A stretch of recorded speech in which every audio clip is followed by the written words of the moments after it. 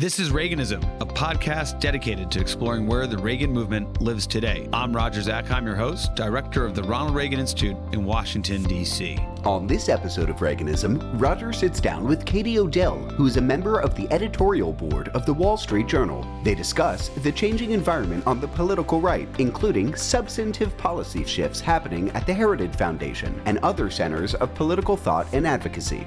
Kate Odell, welcome to the show. Thanks for having me, Roger. It's great to be with you. Well, you are a member of the Wall Street Journal's editorial board, and you've been there for some time, I believe since 2013, where you were a Robert L. Bartley Fellow. You cover a variety of issues, healthcare, taxes. The one we'll focus on today is national defense. And one in particular that came up related to national defense and, of course, to an area of interest to the Ronald Reagan Institute was a opinion you wrote about a month ago called "What Time Is It at the Heritage Foundation?" And the subheading was "Reagan's think tank sees America's on the brink of decline and incapable of helping in Ukraine." What was going on, just kind of scene set for us, Kate, that brought you to write this piece? Well, Roger, I think there's a large debate on the right now about whether America has the standing and ability to influence world affairs. And I would kind of characterize the argument that's emerged among some supporters, such as the Heritage Foundation, that America is basically too woke and too broke to get too involved abroad. And this takes some different forms. But the argument is essentially that our economic capacity has diminished since 1980, that the culture is so desiccated and that civil society is broken down. And so America needs to pull back from our commitments abroad and focus on our own domestic dysfunction. And so I really wanted to look at what Reagan had to say about those questions, because I don't think they were new to him. And so two speeches that I spent a lot of time reading were Reagan's speeches at the Heritage Foundation in 1983 on the 10th anniversary of the think tank. And then he goes back in 1986. And some of the stuff he has to say there is really resonant to some of our current problems.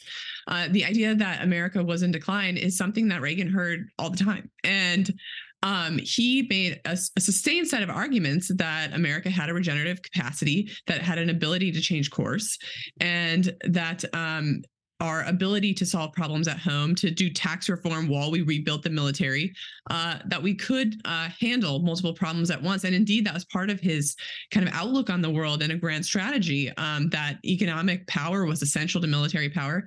And so I wanted to, there is an argument about whether we're just updating Reagan's thinking for the current time, or whether it is a new ideological direction on the right to say we shouldn't be involved abroad. And my argument is the latter, is that we are drifting from Reagan's core animating ideas at a particularly dangerous moment in world affairs to do that. Well, we're going to get into the moment we're in a little bit. You frequently write and discuss all the events around the world and what the U.S. role should be. But going with the history, the piece you just referenced, I mean, this idea that the U.S. is too woke and too broke, and that was quintessentially what Reagan was dealing with in his day. He railed against these issues throughout the 1970s before becoming president, where in his mind, the United States always had to lead, and no matter what the domestic challenges were, we were going to be better off as a nation in terms of the peace and prosperity if we continue to invest in America and invest in leadership abroad. So, you could debate whether we're too woke, you could debate whether we're too broke today, but the Reagan response, to me, is really not debated here. I mean, this is what he did in terms of challenging not just Carter in 1979, 1980 campaign, but when he challenged Gerald Ford for the Republican nomination in 1976, Kate, it was all about just this, that we have these problems, but the response isn't to invest in détente. The issue was his day, which was basically we're going to turn off, right, and just imagine the Cold War is over, but actually look at the world through a moral lens and lead. And that ultimately would lead to peace, a true peace, and prosperity. So it's kind of, as I read your piece, it was kind of shocking that to take this view would somehow, at the same time, they could claim that they're still being true to Reagan. That's the part that really didn't sit well with me.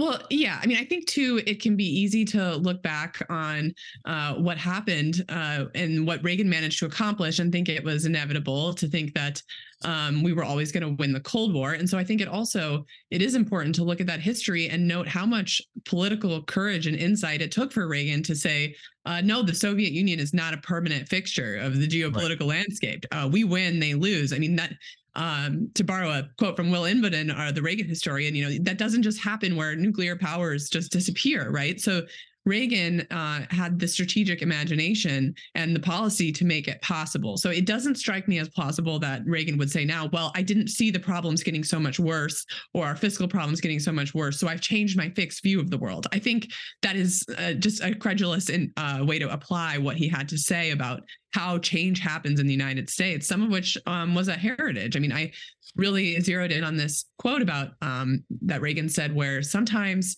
after a long period of frustration, change can come so quickly that it surprises even those of us who make it happen. So I think the Reagan worldview was to argue for a fixed set of principles, even when they waxed and waned in popularity and didn't have as much cachet with the public. And that was successful because he stuck with it and kept to that fixed view. Well, and I think to add to that, I don't disagree with anything you just said, but he believed that ultimately the American people were with him. And throughout his presidency, he took these ideas to the American people and they did. They sided with him in the end of the day, which I think is also something to teach us for this particular moment, whether it's supporting Ukraine, supporting Taiwan, or supporting Israel. The strength that Reagan invested in was something the Americans wanted. And ultimately, the notion of peace through strength was something that Reagan believed would keep Americans off of the battlefield. And that leads to something else you've written about in this piece. And of course, is where Heritage and others in the conservative world seem to be walking away from. And that's the Reagan doctrine, this notion that the United States should support people seeking freedom, defending their own freedom, and can make investment in it, short of putting American boots on the ground. This is, in many respects, the major fissure running through conservatives today. Talk a little bit about the Reagan doctrine, and both in terms of the piece you wrote and its application to a few of their challenges I just raised. Reagan had an ability to blend realism and idealism. And one thing that Reagan emphasized a lot, even in that 1986 speech I was mentioning, was we need a forward strategy for freedom.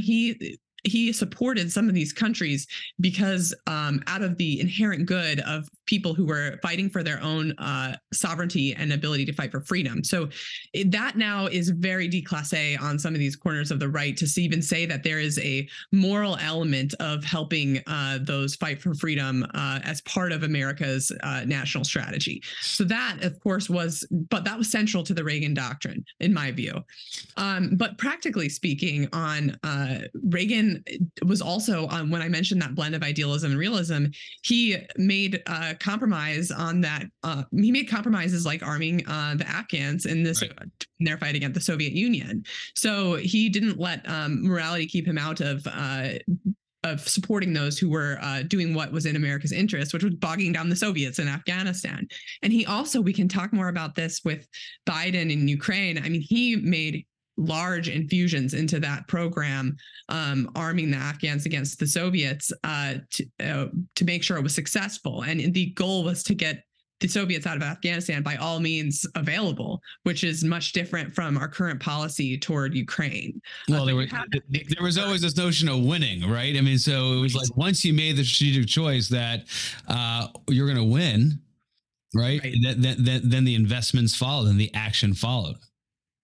Right. And what we have currently going on in Ukraine, I think some of the reaction on the Republican side to Ukraine and the waning support we see for Ukraine is tethered to the Biden administration's inability to articulate a strategy. I think as long as it takes is what the Biden administration has been saying. I think that's bad messaging. I don't think it makes it clear to the American public what we're doing there.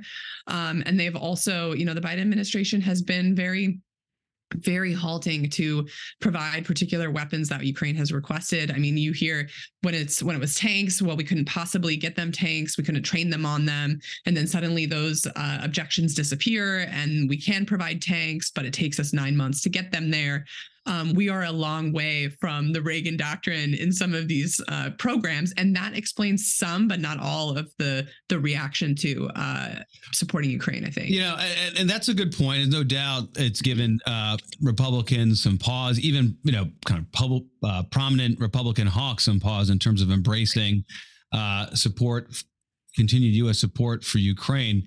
Although that's where the congressional role can come in too. I mean, I don't entirely let these members off the hook. Pending before the Congress now is a supplemental appropriation, this emergency spending measure that President Biden has sent to the Congress to provide funding for Ukraine, $60 billion for Ukraine, $20 billion or so for Israel, less than $10 billion for Taiwan. Those numbers are just rough estimates.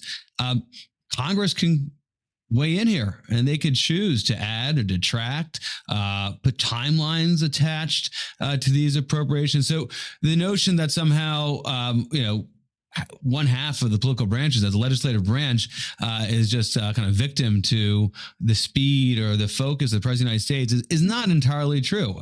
Give me your take on that, because the supplemental is pretty important. That's absolutely true, Roger. I mean, also, you hear the common complaint about the Biden administration is that they don't have a strategy in Ukraine. Well, it's like, Congress could help develop one and sell it. And I think it's very obvious that the end state that the U.S. should try to achieve in Ukraine is that Putin doesn't gain any territory over February 2022, that he's not rewarded for this invasion that he launched on a neighboring country.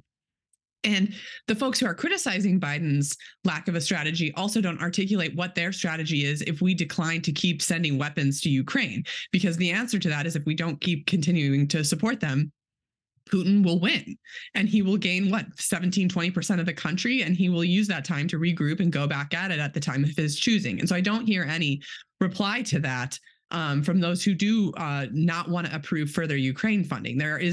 There's no strategy articulated on how this would end favorably for the United States, and how, we can talk about this later, but how we would leverage that into some great success in Asia in deterring a Taiwan conflict. Well, picking up on that last point, one of the arguments out there, it seems to be limited to kind of inside the Beltway think tankery. I don't really see Americans making this point in terms of public polling so much, but nonetheless, it's an argument out there that you focus on Ukraine to the exclusion of Taiwan. You have a similar argument. You focus on Ukraine to the exclusion of our border, and that it embraces this overall declinist outlook that somehow the United States is unable to do 2 things or 3 things or even 4 things across the globe. The Chinese economy is not looking so great these days.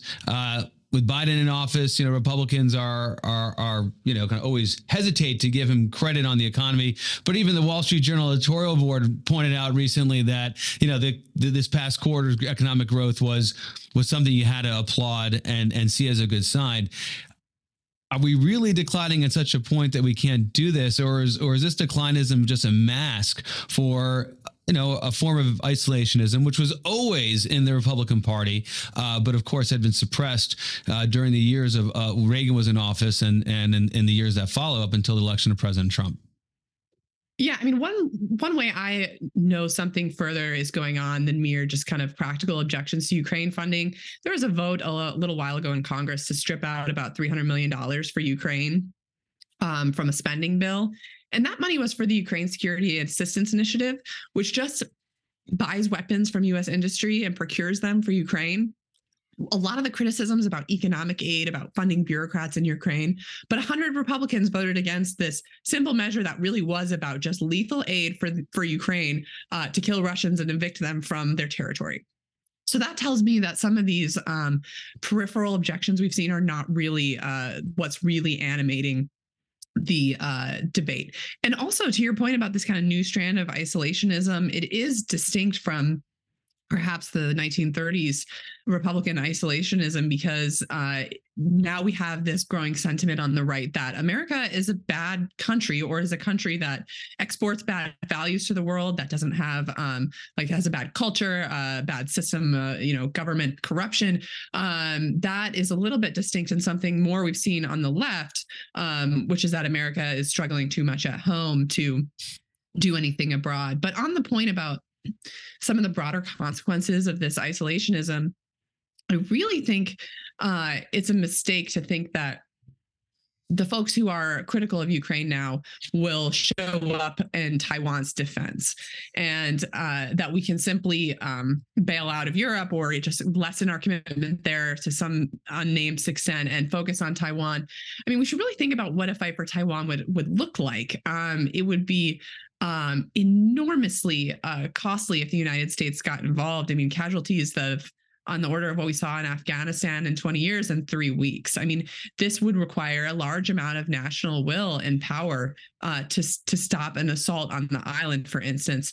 And so this idea that if you lose the muscle memory of talking about why America matters in the role, and you paint things as a territorial dispute, which is what Ron DeSantis called the war in Ukraine, you're asking Americans to be cynical. And so you're not going to then turn around and tell them that an island thousands of miles away from them suddenly matters after you've told them for years to just be cynical about what's going on in the world, and that it doesn't matter and we should focus on our own problems. Yeah, and it's a great point. And you just have to talk to people in Taiwan, starting with their president. Recently had an opportunity to be out there, and it runs deeper than the president across the country, is they see the link between Ukraine and their own freedom.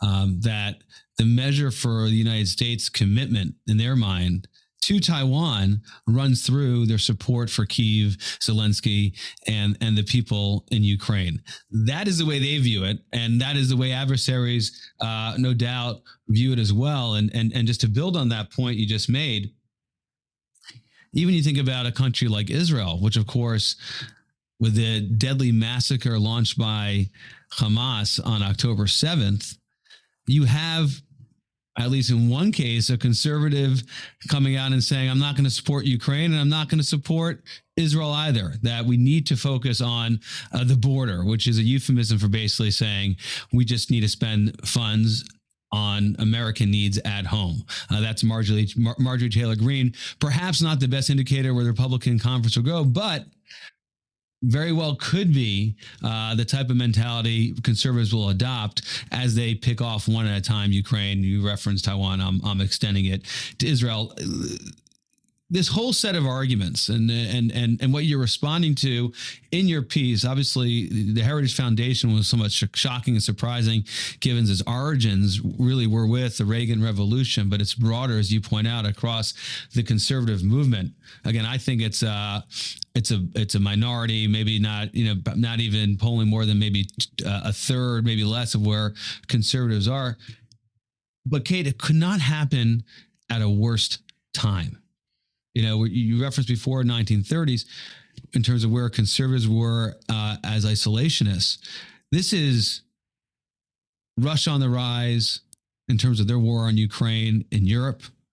We have an Iranian, backed Hamas, an Iranian-backed Hezbollah, right? An Iranian proxies operating even their own forces in the IRGC operating in Syria, dominating the Middle East now, getting that's rising to be a regional war. And then you have China with President Xi choking Taiwan.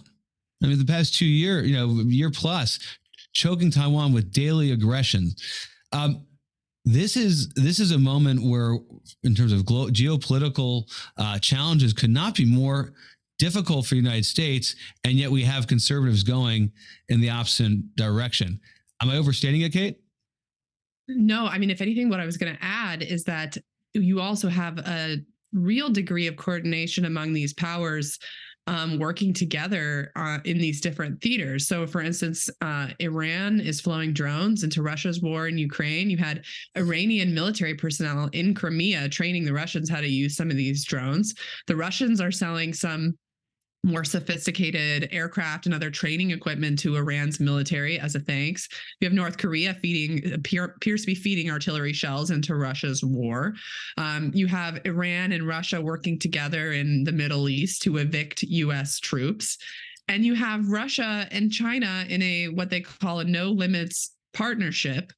So you're developing here a real food chain of threats that are really consolidating against the United States. And for whatever differences in their particular brands of totalitarianism, have decided that they have a common interest in defenestrating the United States, and that they're willing to set aside those distinctions to achieve that goal first. And so that, I think, is another reason why we can't siphon off regions of the world. I mean, you talked about our allies in Asia see the stakes in Ukraine.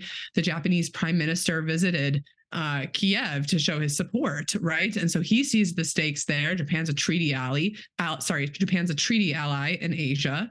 And you have China trying to be a broker in the Middle East for Iran and Saudi Arabia and other issues. So this idea that we can simply focus on one of these threats is just doesn't jive with what's actually going on and the extent of the coordination and how our adversaries are using different theaters to their advantage. Yeah, one of the, of course, underlying links in terms of these relationships, which you rightly pointed out, all the different ways there's reinforcement between Russia, Iran, China. You added North Korea. You can even talk about Venezuela. They are trying to suppress freedom. In the day, there is this fear and concern, particularly with Russia and China, of free societies growing, influencing beyond their borders into their territory. Now, there is this language that presidents have used going back to President Obama of these endless wars, the hangover of Iraq and Afghanistan, which sought to free the people of Iraq. Interesting parenthetical, as troubling as some events in Iraq are, still democratically elected governments, that there is a different kind of democracy and freedom, but something there to show for it. End parenthetical there. And then it raises this Reagan doctrine once again, which conservatives, but American presidents at large have gone behind now, in the 3+ decades since, that America should stand with free people. Do you think American people stand behind that still? And I'll throw some survey data at you. Yeah, no, I think they do stand behind that. I'd also note, one thing you're seeing is that some of the folks who are skeptical of Ukraine and making arguments that the U.S. should curb its support to Ukraine have been supporting Israel and trying to draw distinctions between what's going on in Ukraine and Israel by saying, well, Ukraine's corrupt or Israel is a closer ally.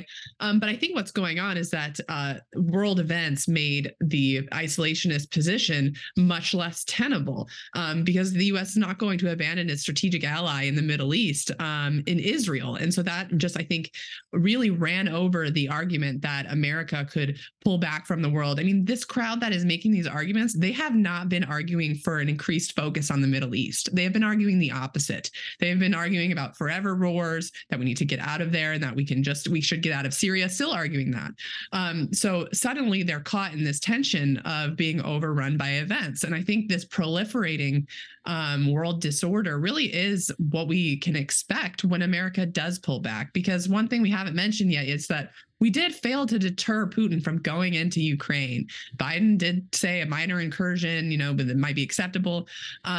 This is starting to be, and some of what Biden has done in response, I think, is good, and I give him credit for it. But we do see some tea leaves here of what it looks like when American military power is fading, when political will is in question, divisiveness at home. This is what it looks like.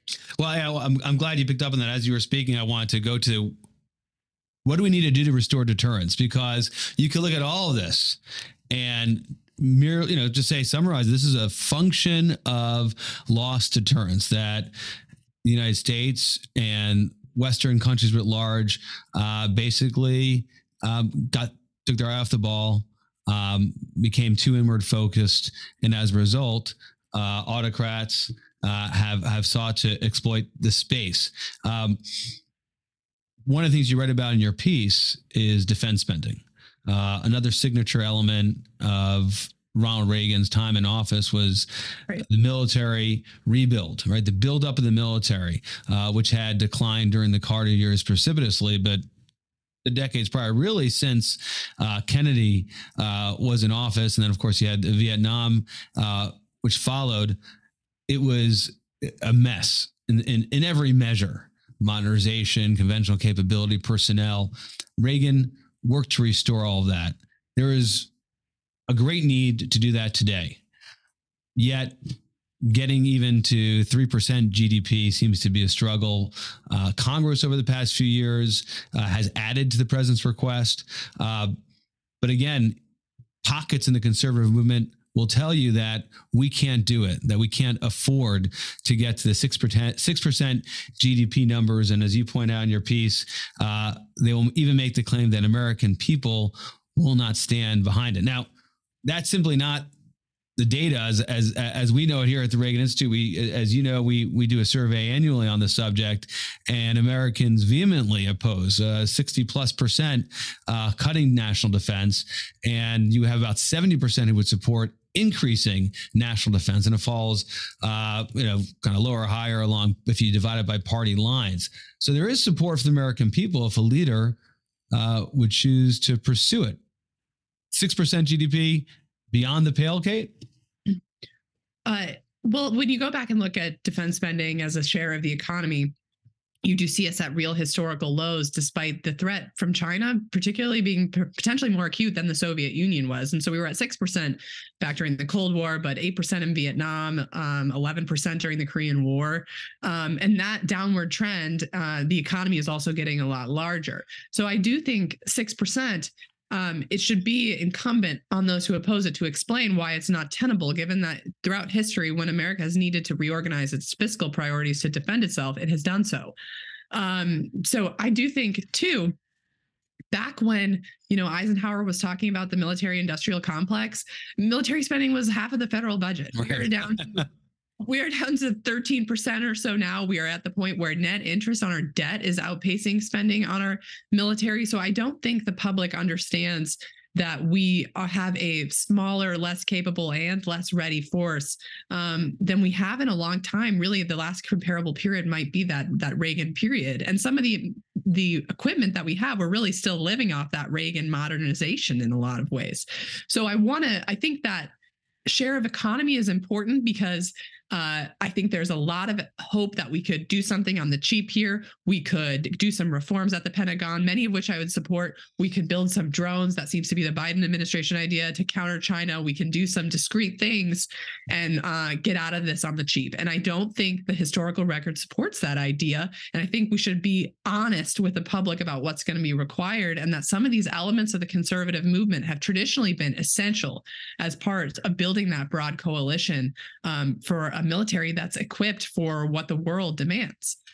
We are with Kate Odell of the Wall Street Journal editorial board. She covers a variety of issues for the editorial board, including national defense. Kate, you're a close watcher of our national politics as well. In particular, you comment and write frequently how our elected officials view national defense. Take us through the Republican field. Mike Pence, who was great on this issue set from my perspective, and I think from yours too, has bowed out of the race. Those leading the field, President Trump, Vivek Ramaswamy, they generally, President Trump's a little harder to predict where he'll be because that's his personality, but are not lining up with the Reagan doctrine per se, or building up the military to the levels we had during the Cold War. In terms of this new axis that we were discussing, who's out there that really seems to get it? I do follow national politics for my sins, as we say. But the presidential field has been a mixed bag. I will give Ron DeSantis some credit for he gave a speech late last week on Friday at the Heritage Foundation, actually, where he did at least lay out a discrete plan to get the U.S. Navy fixed and larger within his 2 terms in office. Navy's at about 300 ships. China's already at 370, up from 340 last year, and that they are building modern surface combatants. This is not just a paper tiger buildup; it is substantive. And so, Ron DeSantis has put out a plan to grow the Navy that I think is perhaps the most substantive in the field, but he's made it harder for himself because he has been all over the map on Ukraine, calling it a territorial dispute, some bromides about how Europe should do more. And I think that has cost him because it doesn't seem as though he really means that. And it's kept him from developing a more coherent theory of world affairs of the variety that Reagan had and voters found persuasive. You do have Nikki Haley, who has some credentials on foreign policy from her time at the UN, and who I think has been at least articulating why Ukraine matters and why Ukraine is part of deterring China from taking Taiwan. Now, I think Vivek Ramaswamy, of course, has been and has had multiple iterations of his views on Taiwan, but just by itself. But he is largely calling for America to pull back from the world, has said that perhaps getting out of NATO is a reasonable idea, has said we'll defend Taiwan only until 2028 when we have semiconductors built in the United States. And as if the only reason we would defend Taiwan is because it's a floating semiconductor fab, which I think is wrong and doesn't explain to the public why Taiwan matters. But at the same time, so the presidential scene does look a little bit rough at this point. But at the same time, I do think that there is a growing bipartisan consensus in Congress that is going the right direction at the pace that the system will allow. So I mean, throw out Rep. Mike Gallagher on the China Committee, who does seem to understand what the core challenge is in the Pacific. And he also, I think there's a lot of value in some of these innovative ideas. We think getting to 6% of defense spending is essential. You and I do, but even we don't have to wait to get there. There are things we can do. We can build more long-range anti-ship missiles. We can put them on more planes. We can pre-position weapons in Taiwan. So I think there are lawmakers who are looking at this with a really innovative eye to do the most that they can while they try to build that broader support for a defense buildup. So that's my cautiously. Okay, wait. You always feel better when you end with Mike Gallagher. I'm with you on that. But we'll pursue one more on the political front since you went to the Congress. You know, the person who has led the fight loudest and strongest on this set of issues has been Mitch McConnell, the Republican leader in the Senate. We'll see if he remains atop. He's had health issues, but the Senate is definitely in play for Republicans as we go into election season. And then, of course, we have a new Speaker of the House in Speaker Mike Johnson. Views are less well known, but his record on supporting Ukraine looks more like the approach that we've seen from Senator Josh Hawley and Rand Paul and Mike Lee and what we saw from the Heritage Foundation than it does Mitch McConnell.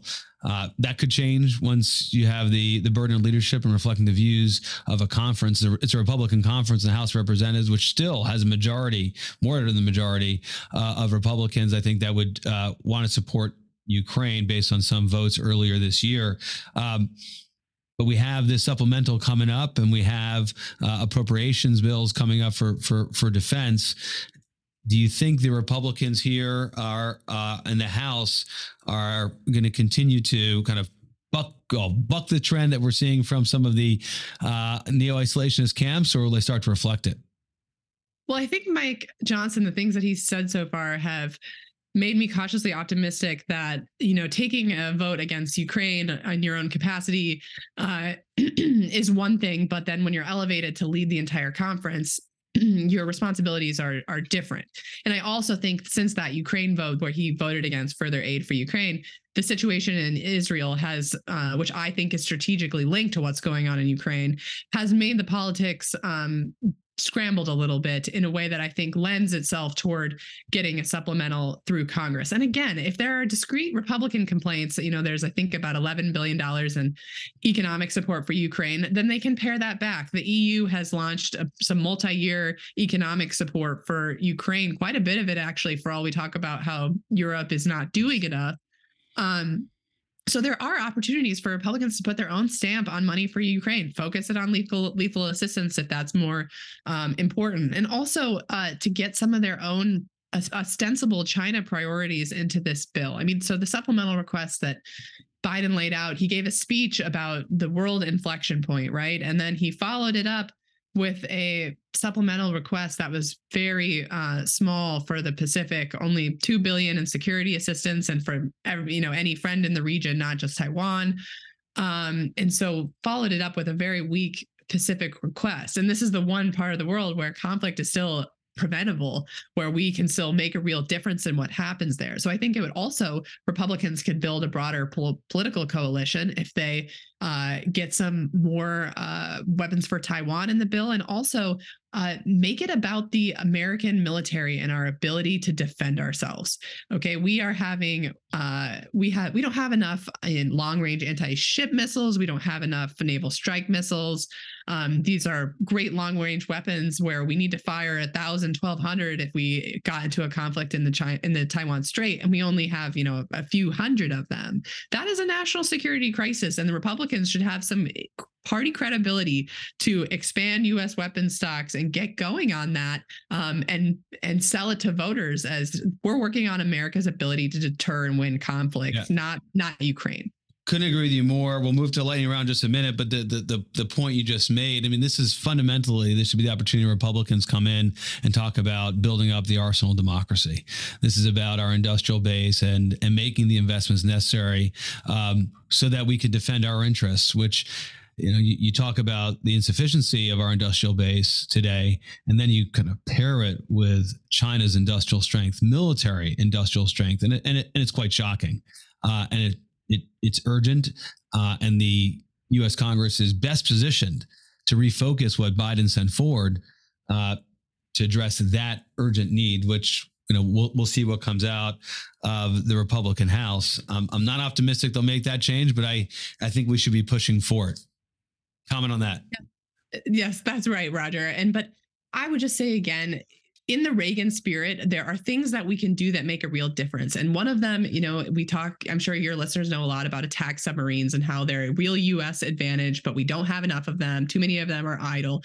If we could get to 2 or 3 attack submarines a year as a national project, that would make a huge difference in our ability to deter conflict in the Pacific. So I think we should hold in tension this idea that the Pacific deterrent situation is maybe worse than most of the public understands, but America's capacity to handle it is better than advertised, and that even some of these discrete projects could make a real difference if we get started on them. Great point. We're with Kate Odell of the Wall Street Journal Editorial Board. We're going to go to our lightning round. This is where we ask our guests their favorite Reagan speech, book, and quote. Of course, we discussed 2 of Reagan's speeches, the 1983 and 1986 speeches he gave at the Heritage Foundation. Feel free to offer that one or another one. What do you have? My favorite Reagan book is Will Invoden's The Peacemaker. I think it's an excellent narrative account of his foreign policy. But I want to give a quick quote that I think from one of the Heritage speeches that goes to the heart of what we were talking about, and that he told the Heritage Foundation in 1986 that the toughest job in Washington is being able to tell the difference between the tides, the waves, and the ripples. And that sometimes being too close to something means you miss the real opportunity for the chance to change. And that is what I think is part of what's going on in the Republican conference, that we've gotten too despairing, too far, and we're missing the ripples and the tides and the waves. Kate, thank you for being on the show. Thanks, Roger. We hope you enjoyed this episode of Reaganism. New episodes premiere weekly every Monday on YouTube and all podcast streaming platforms. If you like this episode, be sure to let us know and share with a friend.